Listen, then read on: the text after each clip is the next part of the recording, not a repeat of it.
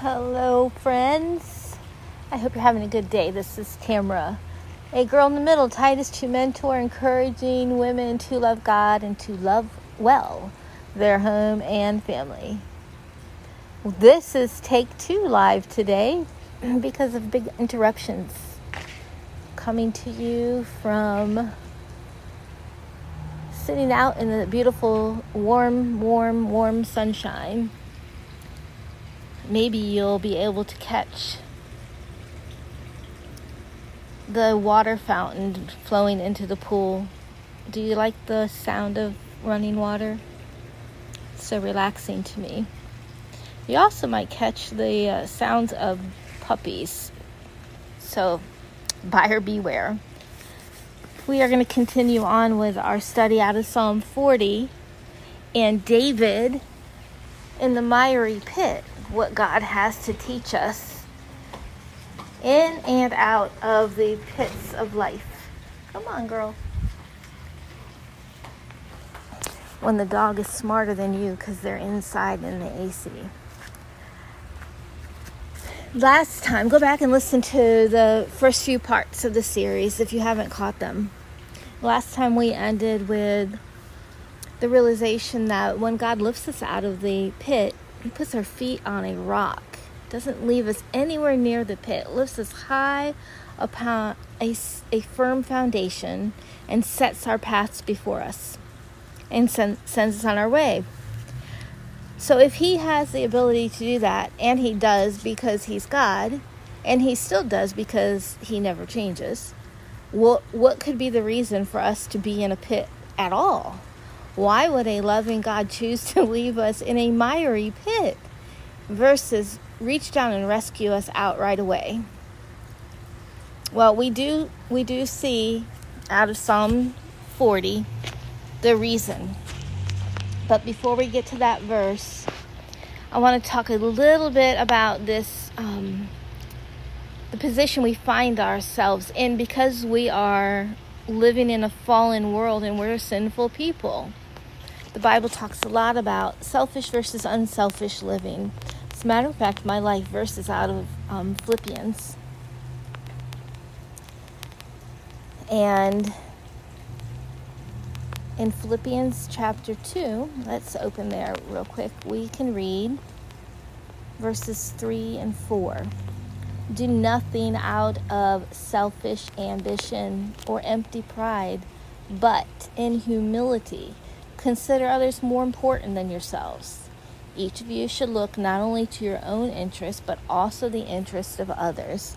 It goes on after that verse to describe the attitude that Christ Himself had.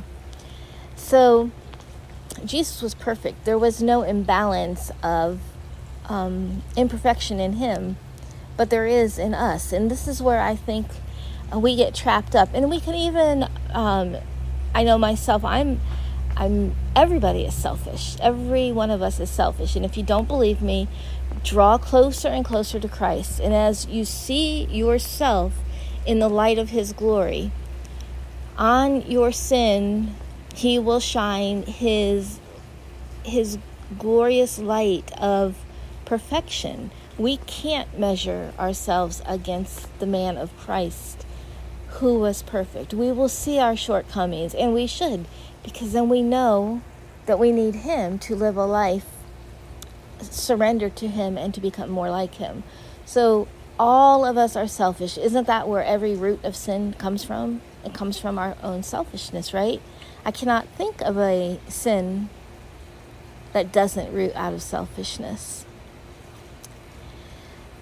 But there are pretty much 2 kinds of people. I want to be careful because I don't want us to feel either trapped or justified in either one of these places. Like I said, we're all selfish. But by and large, unselfish people are more apt to think of others without it's not a struggle to think of others first.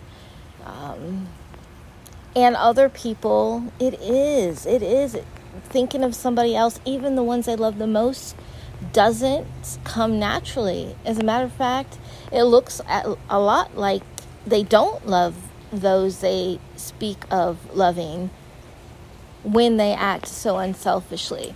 And by and large, we seem to fall into one of those camps. And that doesn't mean the Lord doesn't need to work on us on either side, because here's the problem.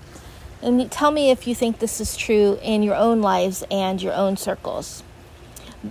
Those of us who are more apt to live unselfishly struggle with boundaries with mental and physical needs and desires. Healthy boundaries, albeit.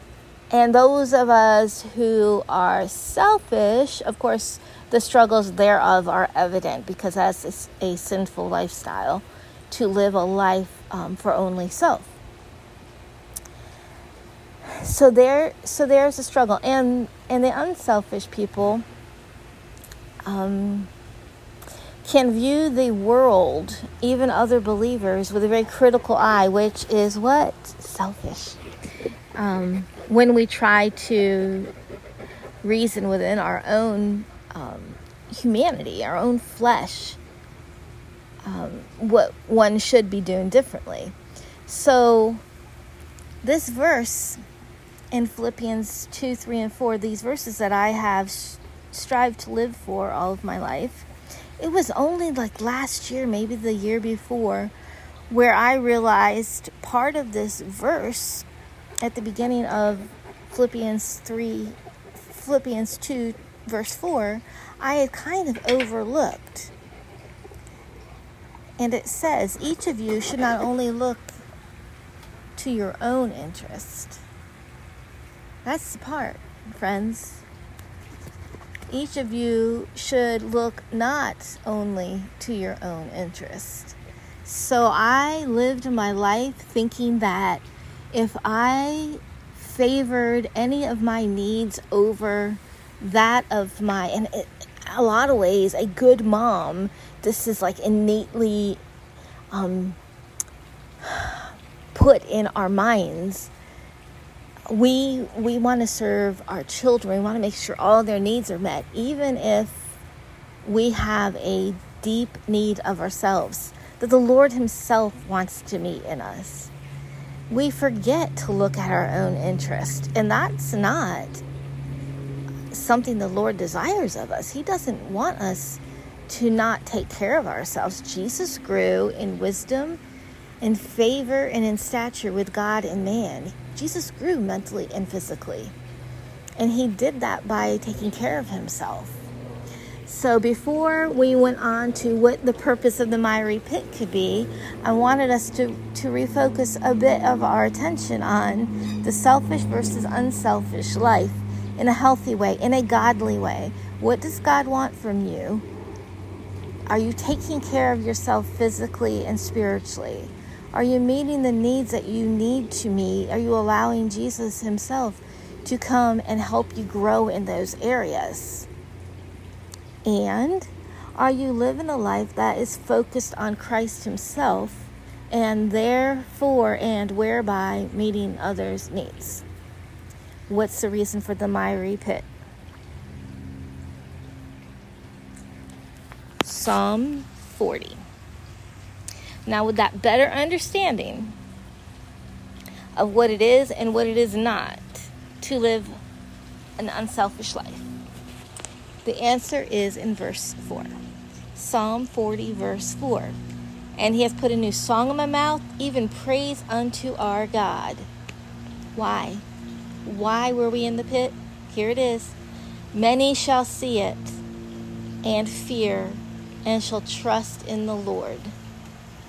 Our life is not about ourselves when we belong to Christ. Our life is about him.